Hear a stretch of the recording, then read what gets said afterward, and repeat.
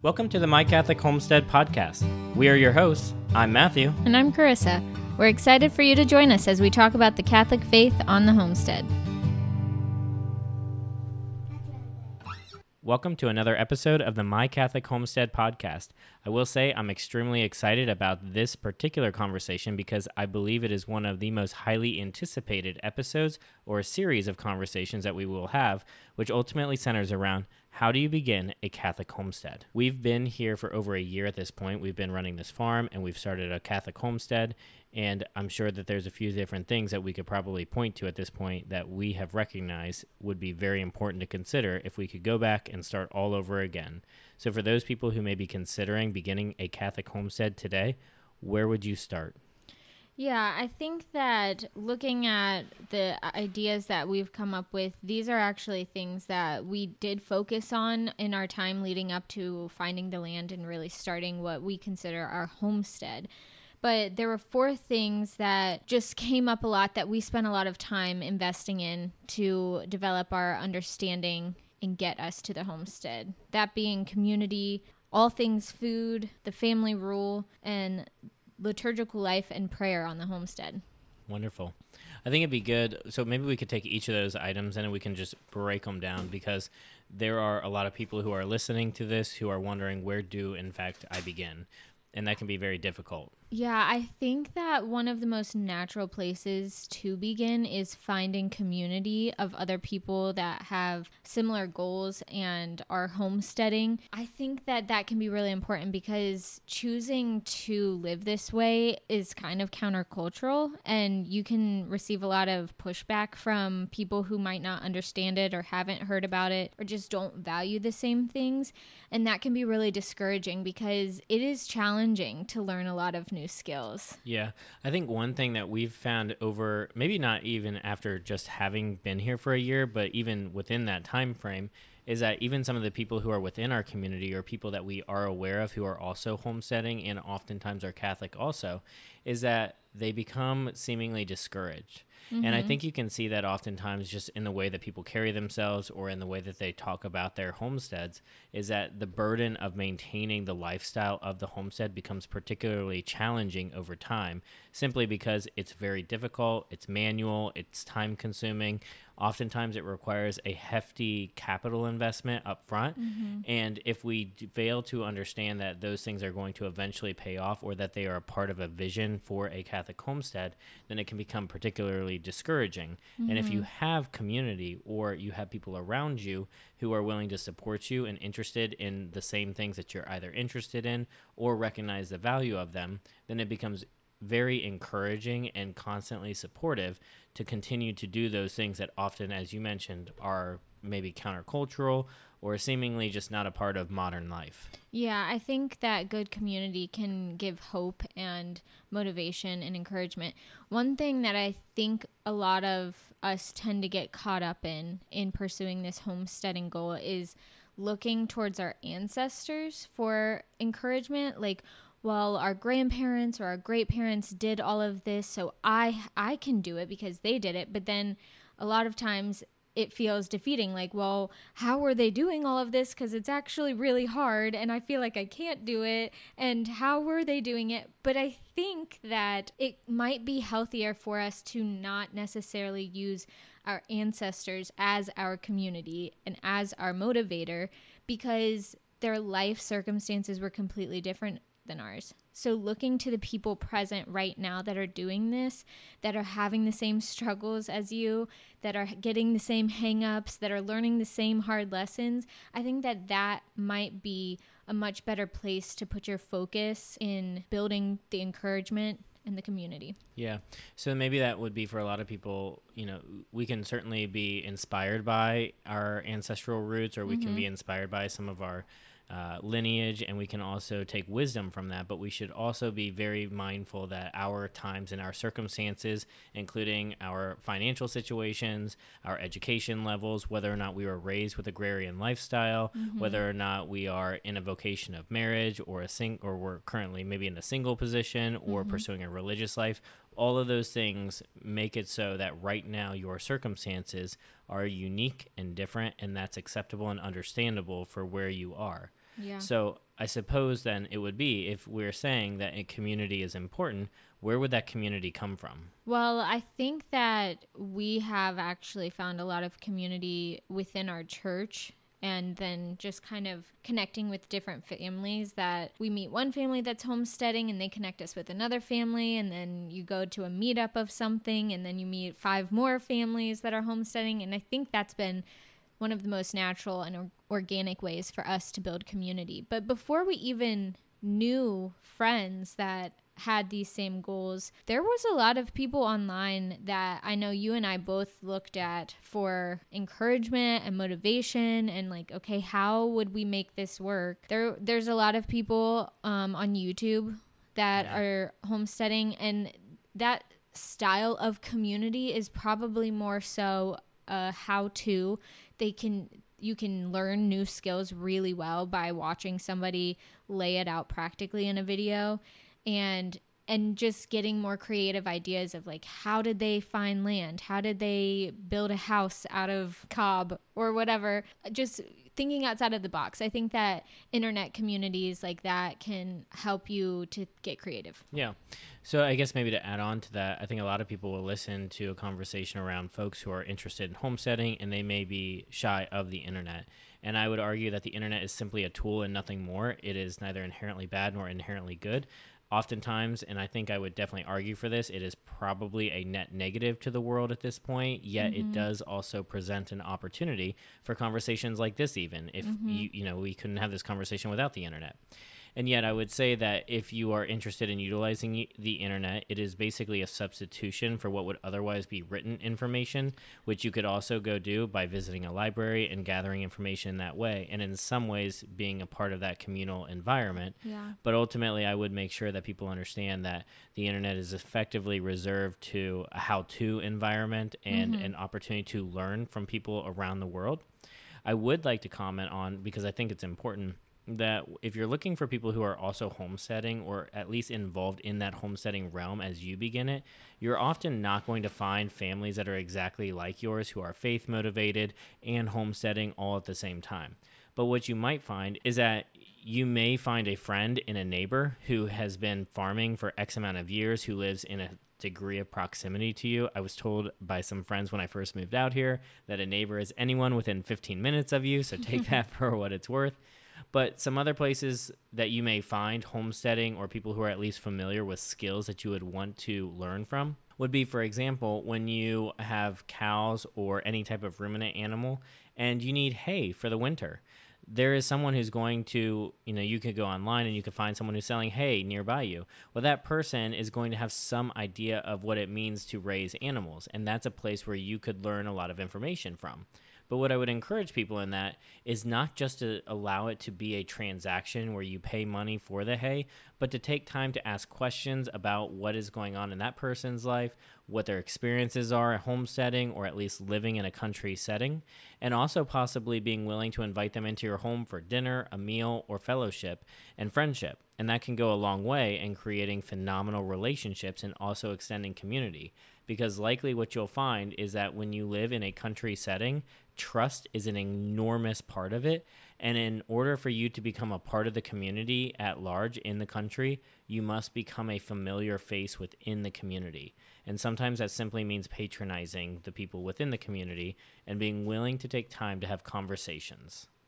Yeah, one of the things that I think we really emphasized whenever we first moved out here was having people over for dinner or going to meet new families around us that we knew were also homesteading, and going over to their place to see the homestead, to maybe have a meal together, and to just build that community of we're doing this together, and here's what we've learned, here's how we can help you, or you can help us. And I think that was a little bit outside of our comfort zone, but I think that it's really helped us to build our connections and meet other families that are doing the same thing as us. Entirely.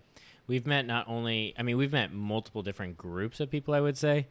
I would argue that, honestly, one of the most important relationships that has been developed out here is from I won't name him, but it's from a neighbor out here who has really helped me. in many ways that I don't think I could really thank him for effectively. And oftentimes that's as simple as providing me with guidance or recommendation or allowing me to use certain equipment of his. But it has been a game changer in allowing me to really generate the confidence in order to be able to take on the land by myself. Because as I've learned, there's a lot of things that we can plan for out here, especially with what it might look like to deal with larger animals. It is a whole nother thing to have a helpful guide who can help you, not just in teaching you what to do, but supporting you so that you maintain and develop the confidence needed to work with these types of animals that we do work with out here. Yeah. A couple of the things that have been super helpful are specifically when we've been dealing with cows and we come across an issue that we have no idea how to handle it because we've never owned cows and we've never known anyone that owns cows. And you have 5 friends that are cattle farmers that you can call up and be like, okay, this situation came up. How do you handle it? And so another thing that actually has been helpful with that is looking for other local small farms. Just looking for people who are farming regeneratively, have similar values in how they're raising food. That's another way that you've actually met a lot of people, is calling them up and having a conversation. We buy from them. We buy meat from them when we're out of it or when it's just not something that we raise ourselves. And that has been a really good way to also meet people and find support when we come across new issues. That's a great point, because I think if you can find folks who specifically identify their farms, and this is maybe very specific to the year 2023 or times around that, but if you can find, and that's based on marketing terms, that's why I call that out. But if you can find people around you who farm in a way that they describe as regenerative, then you're likely going to find people who very much care about the land and are engaged with utilizing the land in a stewardship manner or in a regenerative manner that is necessarily important to the ecology of the land, but is probably very similar to the way that you envision utilizing the land from a Catholic perspective. That's because there can be elements of truth that may not be identified as Catholic, but still are Catholic in nature. Right. And so if you find someone who is running what they may describe as a regenerative farm or an ecologically friendly or sound farm, then they're probably also homesteading, because they likely understand at least the very natural importance of good health and good nutrition. Yeah. So finding community and building community is something that should probably always be present in your homestead. It's going to be something that grows. You're going to probably make new friends and people will leave your community. But something that is always a part of the homestead is the food. So point number 2 would be basically all things food. So you've got community number 1. Number 2 is all things food. This one is unique because I think we almost take it for granted that when you begin homesteading, you're just going to have good, healthy, awesome food. But there are a few things that at least I was not prepared for, some of which are the quantity of food that you'll actually have. It takes a lot less garden space and a lot fewer seeds to grow an enormous amount of food, more food than you can possibly eat. More food than a family of 4, 6, 8, 10 can honestly eat. Yeah. And so it becomes a question of not how do we eat this amount of food, but how do we store this amount of food? Yeah, so it's more than you can probably eat in this season. But if you store it properly and preserve it, then it might feed your family for most of the non-growing season. Right. Which I think is ultimately the goal. I'm always going to emphasize, if you haven't been able to do anything else, start in your kitchen.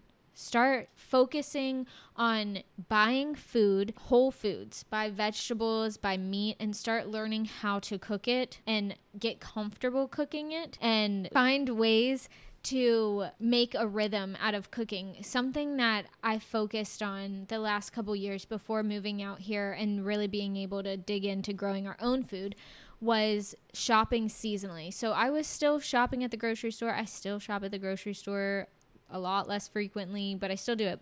But I try really hard to buy seasonally. So you go to the grocery store and you can buy any vegetables you want. But if you start learning what's growing in the spring, what's growing in the summer, the fall, the winter, and you push yourself to only buy in season, And that also has to do with the region that you live in. Some things might be in season in other regions, but they're not in season in your region, which is going to be more akin to how you will be growing your own food. So learning what is seasonal, buying what's seasonal, cooking with the seasons is all something that it's helpful to get in that rhythm before you're even on the farm and you're growing that stuff, because then you already know it's spring.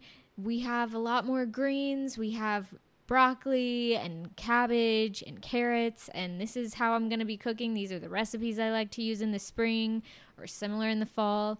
And I think that is actually a huge foundational piece that makes things flow a lot smoother once you're on land and you have a lot more food coming in. Yeah, that's a great point. So a lot of this is like, if you're not on land right now or not in a homestead environment where you can grow your own food, it's really, really wise to learn to cook seasonally. Mm-hmm. And I think, as you mentioned, actually, I think this is probably the wisest thing, is not just cook seasonally, but cook seasonally based on where you live. Yeah. Because if you have an ambition or a goal of growing your own food, then that means that you are going to, in some ways, be bound to the season and where you live. Yeah. For example, we don't grow avocados in zone 6B where we live, which is in southeastern Indiana, right, because avocados don't grow well here. But what does grow very well here, especially as we move towards things like the autumn time or in the springtime, are root crops, mm-hmm, carrots, beets, potatoes, things of that nature, which means that we have an opportunity to learn how to use them extensively in our food. And if our recipes that we normally use don't currently include them, then it would be very wise for us to learn how to use them in recipes, either incorporating them into current recipes or possibly just identifying new recipes and learning to appreciate the changes in the tastes of the seasons as we experience them where we live, which I think is really important because we recognize that people who listen to our podcast, we've already recognized is effectively international, which means that there may be people all around the world who don't have any familiarity with some of the crops that we ourselves grow at our farm. So it would be difficult for us to even offer advice on foods or recipes to grow or to cook, because where you are, they may be different. And so it's simply important to recognize that wherever you live, it's really important to pay attention to the type of plants that grow where you are, even the types of animals that can be effectively raised where you live, and develop your recipes and your palate and your cooking in your kitchen around those types of foods. Yeah, I think that is a huge point to focus on. I think that another area that you can look to is sourcing food. So even when you're homesteading and you are raising a lot of your food, there's likely going to be things that either didn't grow well for you that year, or that you can't grow on your property, or animals that you don't have space to raise. And so it's something, whether you're on land and you have a big built out homestead, or you're in the suburbs and you have a little garden in your backyard, learning how to source your food outside of the grocery store is huge. It's freeing. It helps you find really good quality food, and it also helps you make connections and build community. So looking for local farms, there's also a lot of people that are trying to help make it more convenient to buy food from local farms. There's farmers markets, I think, are growing a lot more than, at least it's becoming a lot more familiar to me. I'm noticing them in all communities now. Sometimes you even have courier services that offer online services for delivery from local farmers market-esque, and you can search for those in the internet where you are and find those, and those can be really helpful. Yeah. Sometimes there's bulk food services as well that you may become familiar with that can deliver bulk food from particular parts of the country. That may not help you mostly in eating seasonally unless you are very committed to simply limiting yourself and reserving yourself to only ordering food that would be within season of you. Yeah, it's a little more similar to shopping at the grocery store. Sure. But ultimately, I think the idea there is that it's important to become intentional in what you cook and how you cook. And maybe you don't even cook yet. And that's a that's fine. I mean, that you got to start somewhere. And so maybe part of this conversation is simply to offer encouragement and inspiration that you can cook and that you can change your cooking style if you haven't already to only consider the things that are grown locally around you. And I would also offer as an encouragement to anyone that we really shouldn't allow the pursuit of perfection to be the enemy of progress. And so if you find yourself in a situation where you are simply frustrated, I would say at the end of the day, it's just food. And there may be a goal in making the food more localized to where you are. But if that goal is interfering in your spiritual progress because it's causing you frustration, then simply set it aside for the time being and don't allow yourself to become frustrated, because it is a lower priority at the end of the day with regards to what it is to be a Catholic homestead, meaning that the word Catholic comes before homestead. Yeah. I think that this is one of the areas that I would consider myself pretty confident and comfortable in, is the kitchen and with the food. But it's also something that I can look back on and really see the progression that I've made in my own cooking journey. And I hear a lot from other people that cooking can be really intimidating if it's not something that seems to come naturally to you. I think cooking can be intimidating as well, but I also find it exciting to take risks and to push myself and to try new things with cooking. That's not a strength of mine in other areas of my life. To be fair, your cooking is like a 5+ star restaurant though. And so it also helps all of us in the household that when you cook, which is every day, it's phenomenal. But it wasn't when you met me, was it? I do recall that you didn't like onions when we first met. I didn't like onions. I pushed myself pretty quickly, though, to develop a palate for them, and it's now one of my favorite foods. I mean, it adds to everything that you can cook, basically. We eat a lot of onions and garlic. I will say, though, that cooking has taught me what I think is a foundational lesson to homesteading and to life in general, and that everything, you're building on top of everything, one small thing at a time. Learning how to comfortably chop vegetables so that that does not feel overwhelming and that's not what keeps you from making a home-cooked meal is a huge small step to make in the kitchen. Learning how to make a soup is like one recipe, but once you learn how to make one soup, you can make most any soup after that. So focus on the small things and consider them wins, and then just build on top of it. In 10 years, you'll look back and you'll see how far you came, and it was all just small steps that you build on top of. That is the lesson of life as well. It's something that I'm trying to learn in all the other areas of my life. But for me, it's really easy to see that progression happen in the kitchen. Yeah. I have been privileged to see it in you and also be a recipient of much of your cooking, and so I'm very thankful of that. But I have recognized more and more, and I think it's just simply important to finalize this particular point and conclude it with this statement or something like this, which is that we're all starting somewhere. And if you are identifying yourself as someone who is beginning this trend in your lineage, or you are trying to learn these skills to pass on to your children, then the reality is that you're probably starting this from ground zero, and that's okay. So I think that brings us to probably the third point, which would be the family rule. I think this is a very exciting point and something that we should all consider. Frankly, something that we have a lot of opportunity to develop and get better at, and that is a caveat that maybe says like, this could change over time or become more important over time, but ultimately it should stand as a cornerstone of what it is to be a Catholic homestead. Yes, I think that this probably is the area that we could use the most growth on currently. It's not something that I think we were really familiar with the concept of earlier in our marriage, but I think it's become very obvious that it's a very important part of the homestead. Right. So when we say something like the family rule, probably what that calls to mind is something like a monastic order, their rule, a religious order, their rule, which is basically, you know, when they pray, when they eat, how they pray, what their day looks like, almost like a scheduled environment. And in fact, I shouldn't even say almost, it is a scheduled environment.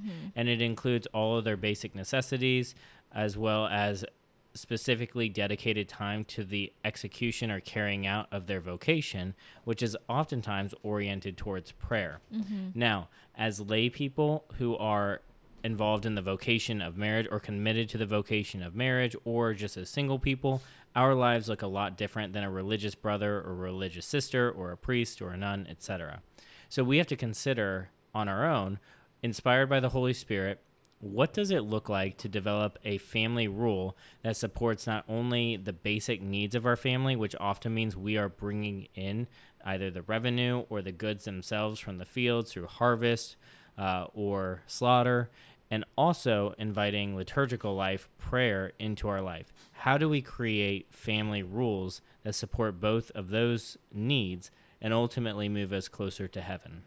Something that I think is important to consider in that is trying to understand your family or your own, if you are single or religious, call in life. Like, what is it that God is asking of you? And I think that that can help you to develop the foundation, the mission statement of your rule, because when you look at different orders, they all have a different charism that guides them. And I think that in homesteads, we have a lot in common with other homesteads, like the animals that we're raising or the type of vegetables we're growing.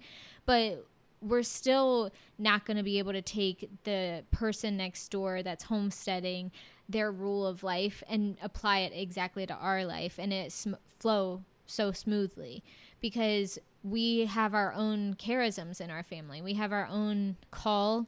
We have our own mission in life, and being able to discern that together or just discern it individually with God, I think is foundational in being able to create your rule. Yeah, and I would argue that a lot of this is probably going to stem from the relationship, if it's within the context of marriage as an example, between the husband and wife and their prayer life and their charisms, as opposed to including simply, the entirety of the family's charisms. And the reason I say that is because it is incumbent upon the husband and the wife to create a household that is oriented towards liturgical life, that supports prayer, supports the development of the spiritual growth of their children, including also themselves and one another, and ultimately orients everything that happens on their home, inside, and on the land towards God.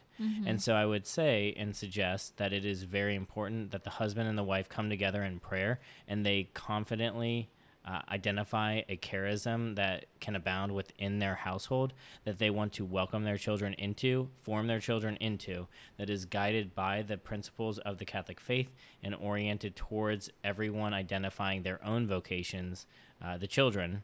And obviously, because, obviously husband and wife have already identified their vocation, but ultimately supports their growth in that spiritual development. And so I would encourage you in this instance to really write that out. What does prayer look like in your household? For us, the Angelus has taken a very strong hold of our household. And the Angelus for us has been a staple in our household of grounding our family in prayer.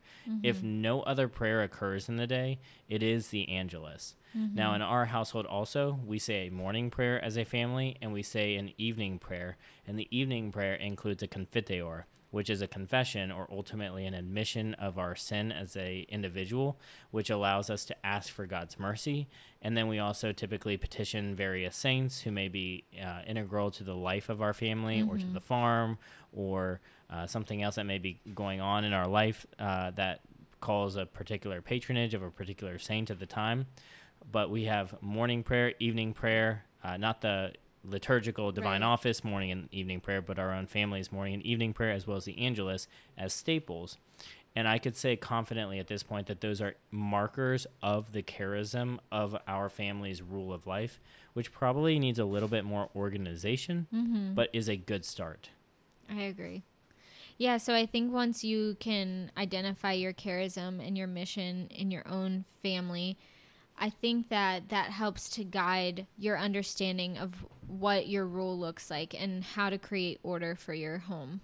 And your rule can even include when your meal times are, Yeah. and when prayer times are, and when homeschool times are. And that's what I would encourage people. Not that you have to block every minute of your day, but that there needs to be a general order in your day and on your homestead. Because ultimately what can happen then is that if you don't have such an order, the homestead itself will command so much of your attention Yes. that you will lose your time to actually be productive in the things that you ought to be productive in. Yes. This is particularly one of my weak spots, and I think that I often get overwhelmed by everything that needs to be accomplished, that I don't end up accomplishing much of what I wanted to do in the first place because of the overwhelm. But having that order in place helps to be able to tackle all the things that are going to come up in the day, whether they're planned things or unplanned things. Being able to have a guide of the direction that your day is going to go in, and to know that ahead of time, I think helps to make the homestead flow better. I think it helps to develop discipline in the family, and I think it helps to encourage the growth of both the spiritual life and the community in the family. Yeah, I agree. I think this brings us maybe to the most important part, which is also our fourth point here, which is basically all things liturgical life and prayer on the homestead. And you may think, well, we just talked about that in the rule of the family. Well, you're right. We talked about scheduling it in, and that's ultimately what we are trying to guide towards. But the idea that there is a presence and an active understanding on the homestead, that there is a liturgical life present, one that conforms to the life of the Catholic faith, and a prayer life is incredibly important. And ultimately, everything on the homestead is absent of meaning if it does not include prayer. And I think that's something that people should be very aware of, including ourselves. Mm-hmm.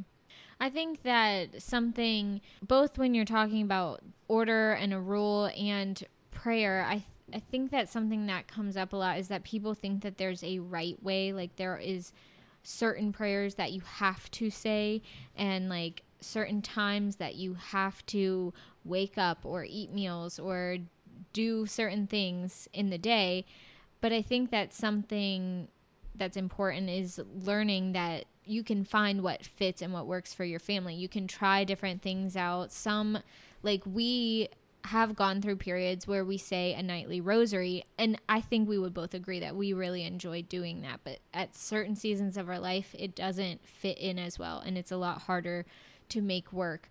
But like you said, we have the Angelus. That's something that we've found flows very well in our family, and we're able to come back to it. We come back to it over and over again, and it's just a part, like our day doesn't function, like we don't go through the day without the Angelus. It just happens. I think today our oldest daughter attempted to interrupt me on a work call because it was time to pray the Angelus.